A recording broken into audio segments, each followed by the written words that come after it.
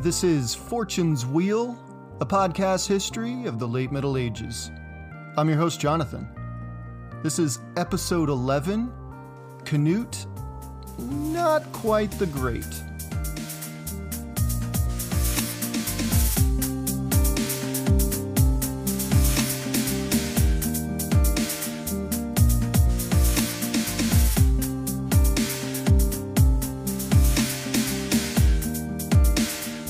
In the last episode, the great Edmund Ironside met his very untimely death.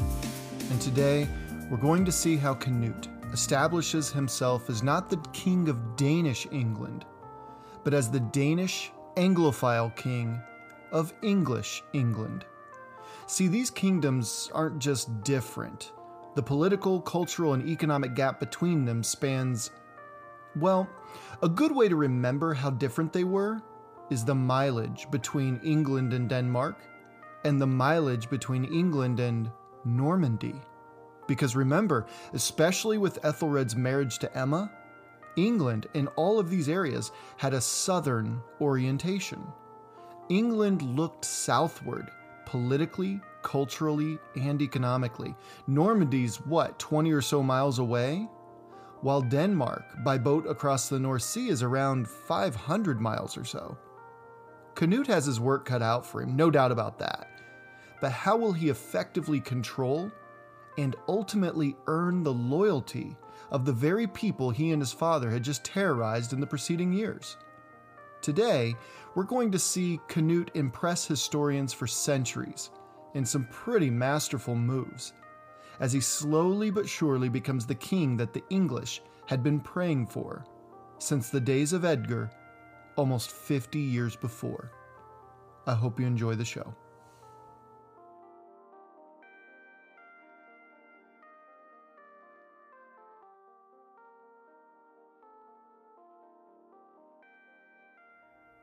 The south of England, his ancient ancestral lands of Wessex, it was where his grandfather, many times removed, Alfred, had unified most of the island. And it was where Edmund now looked up at the night sky, a slight chill in the breeze as it whipped through his hair. Though the air was brisk and wet, his melancholy wasn't due to the change of seasons. Edmund felt a tightness in his belly. His chest had a pressure in it, like a balloon was pushing his ribs outward in all directions with every breath. He had trouble sleeping as well, hence the nightly stroll around the courtyard. His wounds from Ashendon were still healing. One was taking exceptionally longer than the others, but Edmund didn't pay much attention to it. He was familiar with the glances and punctures from iron blades as he was of stories of his legendary Saxon ancestors. In fact, he found comfort in both these stories as well as from his wounds. One, a reminder of where he came from. The other, a reminder that he's still here, carrying on the proud name of Alfred. Yet he hurt for his line. He hurt for his people. See, after Ashendon, he met his formidable Danish opponent, another claimant to his throne, the throne of England itself, named Canute, son of the tyrant king Sweyn Forkbeard,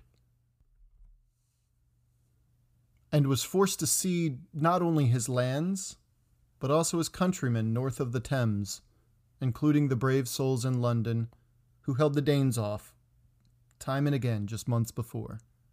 The usurper was genial enough, Edmund had to admit that. He was young, brash, Danish, but he was smart and a good strategist. Edmund was most impressed, though, by a silent but striking figure who held to the background for the duration of the meeting. This man's bearded face was of stone, neither a smile nor a scowl, but he was dangerous, Edmund could surmise. This face was familiar to him, too, but it didn't occur to him when or where he could have seen it. Edmund recalled that halfway through the discussions it hit him like a punch in the gut. This man had fought for his father. This man had defected after the senseless death of Saint Althea back almost a decade before. This man had a dangerous way about him, but also a strong sense of control over himself as well as those around him. He seemed to know he was not at the center of the proceedings, but that he was certainly a part of them. Edmund remembered the man's name, Thorkel the Tall. And while this young man, Canute, was droning on about his right to the throne of England, Edmund laughed inwardly, eyes glancing toward this man named Thorkel, because he knew that Canute must have known this man would follow the money. Most of these Danish heathens were the same way.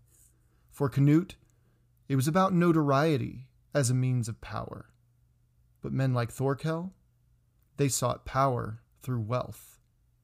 Edmund realized he'd pretty much seen it all at this point. His older brother, Ethelstan, he sought power through military excellence. Canute's father, he sought power through sheer force. And Edmund's own father, Ethelred, he sought power through assumption. What would Edmund be like as king, he thought. How would he seek power? He hadn't always been the man he was, sitting at a peace table of his worthy opponent. As an upstart back up to the throne, he remembered how he once extorted bishops, and pretty much walked around with an air much like his father's, one of assumption of respect. Today, swords sheathed across from his Danish prince, Edmund had commanded the respect of an untold number of English men and women. Marching through towns just 5 months earlier collecting men to fight, boys across England ran alongside his horse, smiling and shouting support for their brave king. These thoughts, those of the sit-down with Canute and the campaigning across much of Mercia, Wessex, and Lindsey, these weighed on him like a pile of coins with his father's face imprinted on them.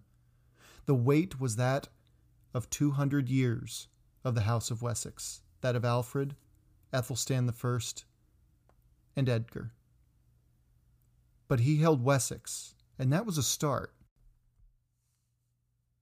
If sleep chose not to visit him, he would force him to visit it. He thought to relieve himself first and then pray to never wake up.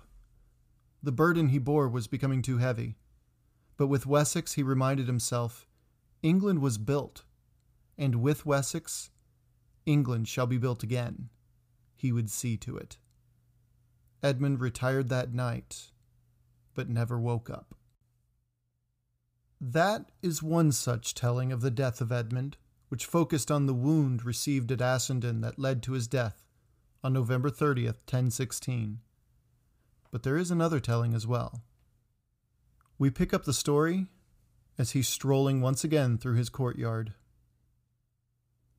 These thoughts, those of the sit-down with Canute and the campaigning across much of Mercia, Wessex, and Lindsey, these weighed on him like a pile of coins with his father's face imprinted on them, as Edmund walked around the courtyard, unable to sleep. The weight was that of 200 years of the House of Wessex, that of Alfred, Ethelstan I, and Edgar. But he held Wessex, and that was a start. If sleep chose not to visit him, he would force him to visit it. He thought to relieve himself first, and then pray to never wake up. The burden he bore was becoming too heavy. But with Wessex, he reminded himself, England was built, and with Wessex, England shall be built again. He would see to it. And as he sat, willing himself to finish up quickly and retire to the warmth of his bed, a flash of pain unlike anything he'd ever experienced coursed from his lower gut to his chest. It was more shocking than painful, and before he could react, he felt it again, and again, and again, until his vision narrowed to a tunnel directly in front of him. He felt his feet as wet as if he'd stood under a waterfall, but the water was hot. Edmund never felt his face slam the straw on the dirt floor in front of him. Edmund was dead. 2 days later, on December 1st, 1016, Canute received word that the King of Wessex was dead. No one knew how. Not even the Anglo-Saxon Chronicle mentions a cause of death. The Anglo-Saxon Chronicle did mention that Edmund Ironside, son of Ethelred II, was buried alongside his grandfather, King Edgar the Peaceful, at Glastonbury, though. What you've just heard were and are the two most popular theories floated around history circles for centuries of how Edmund might have died, though I've taken liberties with my own narration, of course. But one thing is clear. Not a single English source casts suspicion upon his successor, the man who quickly claimed all of the Kingdom of Wessex under his banner and united in England, almost identical to the England we know today. His name, of course, is Canute, and the decisions he makes to reorganize and consolidate his power over the ensuing year or two were just a snippet of why he will one day earn the respect of the English people, as well as that of royalty across Europe. But in January of 1017, news of Edmund's death had reached the coasts all around the island, including Scotland, Wales, and then beyond. Canute was king of almost the entire island, an island he and his father had systematically ravaged for nearly 17 years. He was not yet Canute the Great. In fact, by contemporary measures, he might have earned the name Canute the Tyrant upon Edmund's death. However, Canute would soon suppress his opposition, corral his doubters, dispose of his haters, and bend the new Anglo-Danish kingdom to his will. At first, Canute was hardly a wizened ruler. In fact, all evidence indicates that he most likely couldn't give a rip about what the English people thought of him. He was their king, plain and simple, and they'd be better off accepting that fact. But the question remained, how do you establish your kingship, earned through military might in a nation where an elected monarchy was the custom, being a foreigner among a hostile, defeated people? The first thing Canute did was surround himself with a small circle of advisors.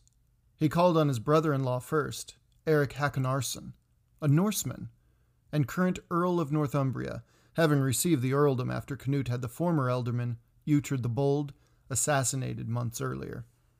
Eric had become very familiar with English politics and customs and would be a trusted confidant. Next, he would make a grave error in judgment if he did not include the highly respected Viking leader, Thorkel the Tall, a man who spent years as a petty raider, only to spend equal amounts of time serving his father's court as well as the English crown over the last 2 decades. And finally, his last advisor was both an obvious choice as well as an intriguing choice. The one and only Edric Streona. At this point, there was not a single living English nobleman with the influence that Edric wielded, and Canute knew, at least at the beginning here, Edric would serve a valuable purpose. So, step 1, establish a proto-cabinet of trusted advisors to carry out your plan. Check. Step 2, divide, delegate, and conquer. Canute quickly divided his kingdom into 4 distinct earldoms. Canute would keep Wessex itself, the ancient seat of Alfred, as his own, and make his royal capital at Winchester, Alfred's royal capital. Eric Hakonarson would remain Earl of Northumbria. Edric Streona would be given the earldom of Mercia. And finally, it's worth noting that one area of England still held out a fiery fighting spirit. The area has always been to this point known as a rough place to rule. So who better to quell such ruffians than another ruffian? Thorkel the Tall became Earl of East Anglia. Now, records from East Anglia are next to non-existent around this time. Whether purposely or by fate of history, we just don't know. But part of me wonders whether that's for the best. It is quickly realized how effective Thorkel became, as we see Thorkel descend into East Anglia and then re-emerge free enough to maintain his position as a man second only to King Canute.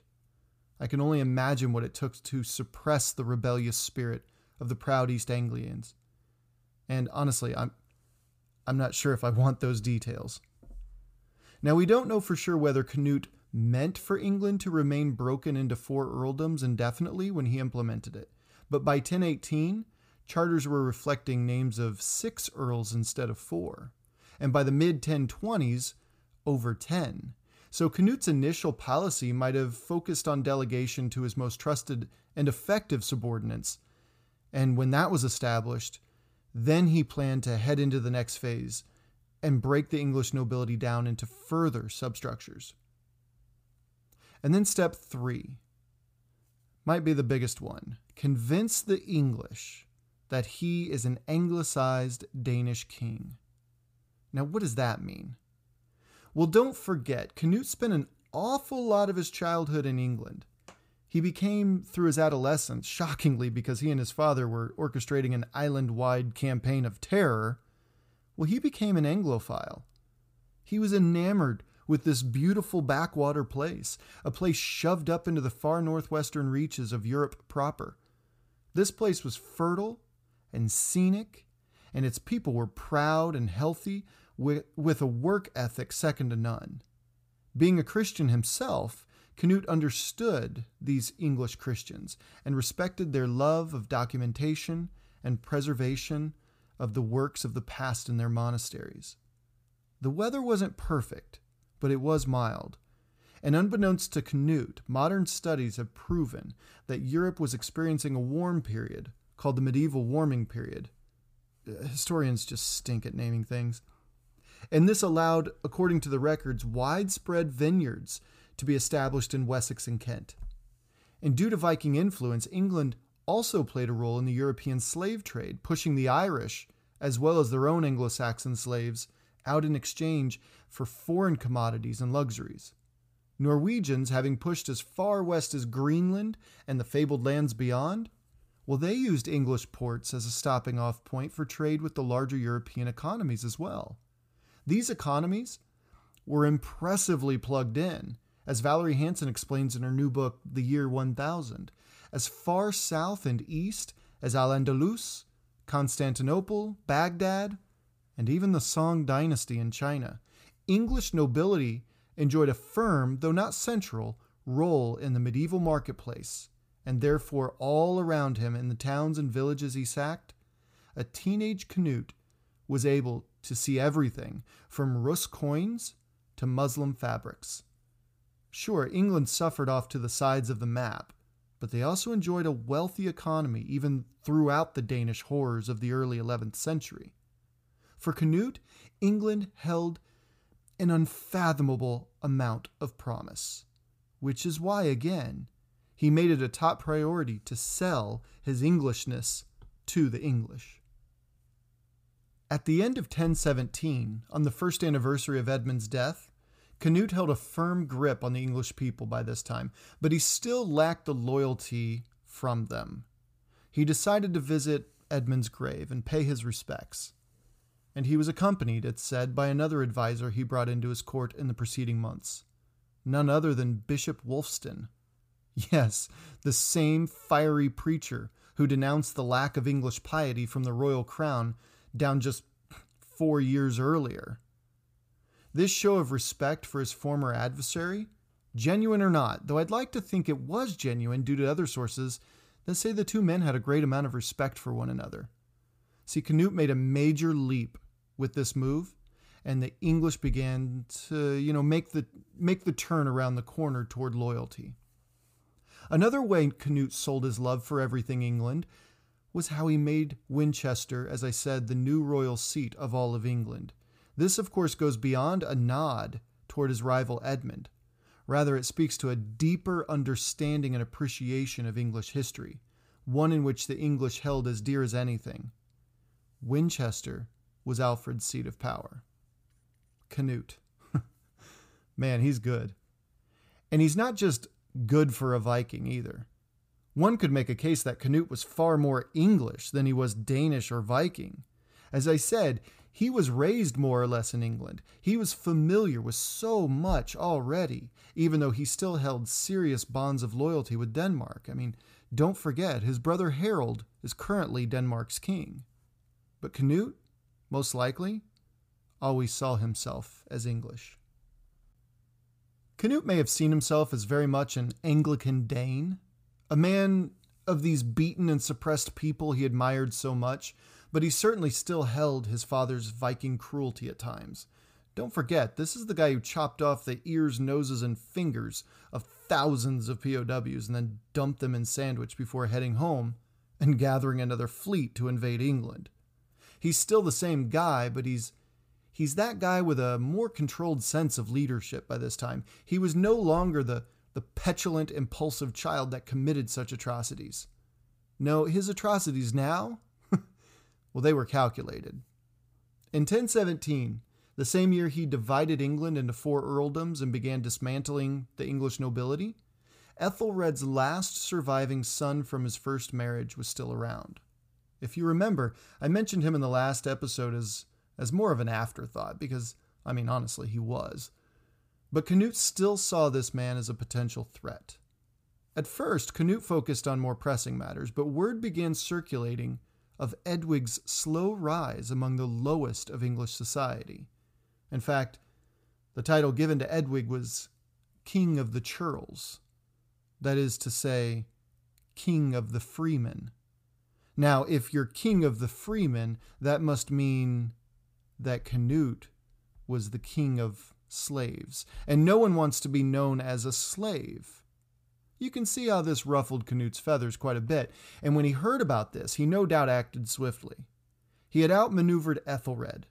He'd fell on good fortune at the sudden death of the great Ethelstan Etheling, and he defeated the gargantuan presence of Edmund Ironside. There's simply no way that he would allow this twerp to rise any higher. Canute outlawed Edwig, which meant in medieval England that you could be killed if you're an outlaw. You could be killed and your killer would face no legal repercussions. In fact, your killer might just be rewarded. But the backlash was too severe. In fact, the person that was hired to do the job of killing Edwig backed out at the last second, out of respect for the line of Alfred. So, Canute, as he's wont to do, he changed course. Canute invited Edwig back into the mainstream English life, and all seemed to be well again. Until Edwig ended up dead. No one knows how, but come on. The man sent to kill Edwig couldn't. So wouldn't you just find someone who could? Maybe a Viking? It wasn't a good look, but either way, Canute was now the sole ruler of England. There was to be no possible threat from an established royal line. The people could be upset about Edwig as much as they wanted, and it wouldn't change a thing at this point. And speaking of finding a Viking who would be happy to take the job for the right price, Canute had one more giant obstacle ahead of him in 1017. If powder kegs existed at this point, Canute was sitting right on top of a pile of them, holding a lit match. And that match was getting closer and closer to his fingers.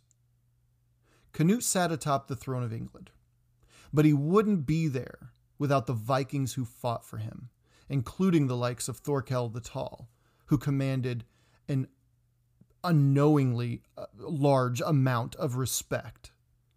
Vikings, though still loyal to an extent to their royal house of their homelands, were mercenaries at the end of the day, and as Canute handed out new assignments and positions and roles to his most loyal and trusted warriors, there were still thousands occupying his new kingdom.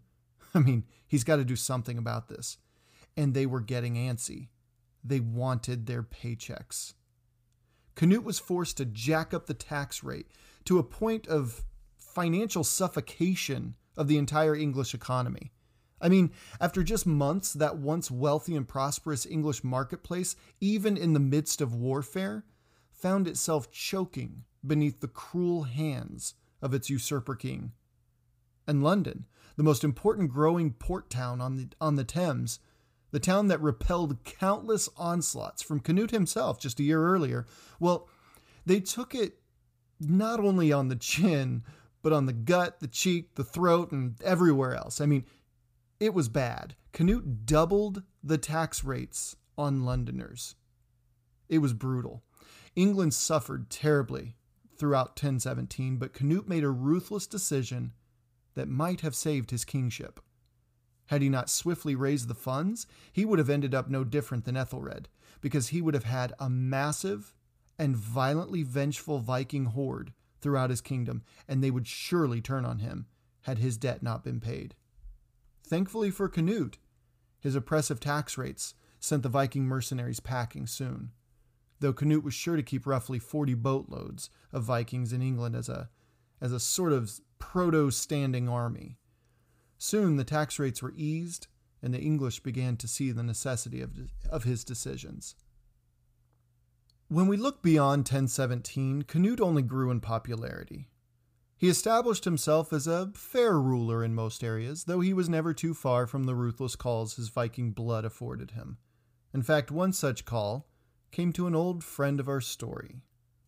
Canute sent word, probably in late November or early December of 1017, to his earl in Mercia, that he would be positioning a trusted Dane to oversee the lands and its people, but that this earl could safely sit back, keep all his lands and possessions invested to him at that point, and relax in a well-earned retirement of sorts. Well, as we've seen, a man like Edric Streona, the earl in question here, was most likely not okay with a retirement. In his scheming head, he most likely had much grander visions of prominence and power under Canute than being a rich nobody in the background of English nobility. Who knows, he could have probably been scheming for the kingship itself. It's said that Edric marched into Canute's royal hall, fuming. Erupting in a tirade, I can imagine by this point, Canute, becoming a more mature ruler every day, might have just listened. Edric essentially felt like he deserved to be at the highest point of English nobility. The amount of work, of personal risk he had assumed to see that Canute defeated Ethelred and then Edmund was second to none, and he deserved more. Well, there must have been an awkward silence at the end of Edric's rant. I can see Canute rising slowly with a faint smile, as if he knew this moment would come the second he appointed that ally to oversee Mercia. His intention must have been to, in the end, rid England of this treacherous creature. And this, having had such a successful year consolidating and solidifying his rule, was the last thing on his list for 1017. Just in time, too. I mean, this was Christmas Day. Canute probably walked toward Edric calmly, and when he was a breath away from Edric's face, finally, he spoke. If Edric wanted greatness, if he wanted to achieve the highest of highs in English society, if he wanted rewarded and compensated for the work he put in overthrowing the House of Wessex, well, then Canute shall grant him all. This was, as John of Worcester would later recount, quote, a man indeed of low origin, but his smooth tongue gained him wealth and high rank, and, gifted with a subtle genius and persuasive eloquence, he surpassed all his contemporaries in malice and perfidy, as well as in pride and cruelty. End quote. In addition, chronicler William of Malmesbury would describe him as, quote, the refuse of mankind, the reproach of the English, an abandoned glutton, a cunning miscreant, who had become opulent not by nobility, but by specious language and impudence. End quote. It was no secret that Edric had lured in and killed Morcar and Sigfrith years earlier. Everyone knew of Edric passing from Ethelred to Sweyn, and then from Edmund to Canute, and finally it's said that in this very meeting on Christmas Day of 1017, Edric admitted to Canute his involvement in the death of Edmund. Edric supposedly ordered his own son to find his way into the bottom of the Loo and wait on King Edmund of Wessex to sit. And it was in that moment that Edric's own son struck Edmund from below with a sword multiple times until the king was dead. John of Worcester also records Canute ordering, Edric to be killed within the palace walls, and then quietly and unceremoniously tossed over the walls to be left without a burial. Well, I mean, this is kind of fitting for sure for such a villain as Edric Streona, but it's a little anticlimactic, right? I mean, much like Edmund dying of a festering battle wound from Ashendon over a month later, just anticlimactic. See, late medieval writers really hated this guy, Edric, so they decided to have some fun with his death, but by far the most popular of these accounts mirrors the outrageousness of Edmund's death on the Loo. Canute, according to Henry Huntingdon, writing almost a century later, was recorded as telling Edric, quote, "As a reward for your great service, I shall make you higher than all the English nobles." Then Canute had him beheaded, and his head to be mounted on a stake on London's highest tower. End quote. The dark humor of medieval writers really doesn't get the play it deserves sometimes.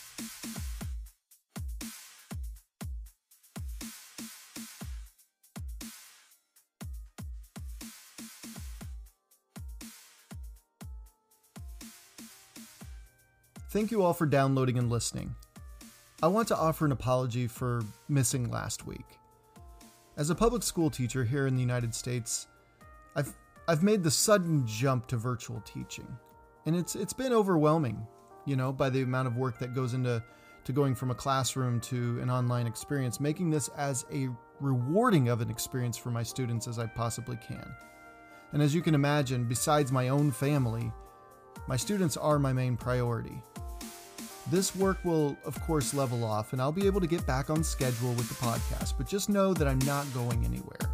I hope to be here as much as I possibly can, so please keep checking back each Monday for a new episode, because we've only begun to scratch the surface of our medieval story.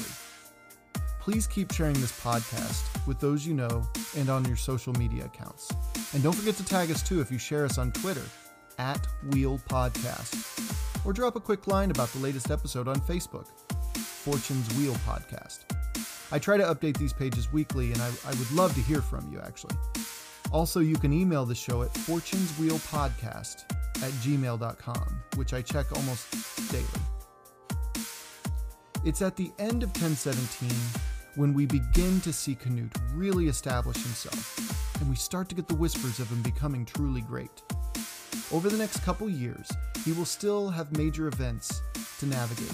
But as I said before, Canute was a dreamer. And as we've seen during this episode, he was maturing rapidly as a foreign king.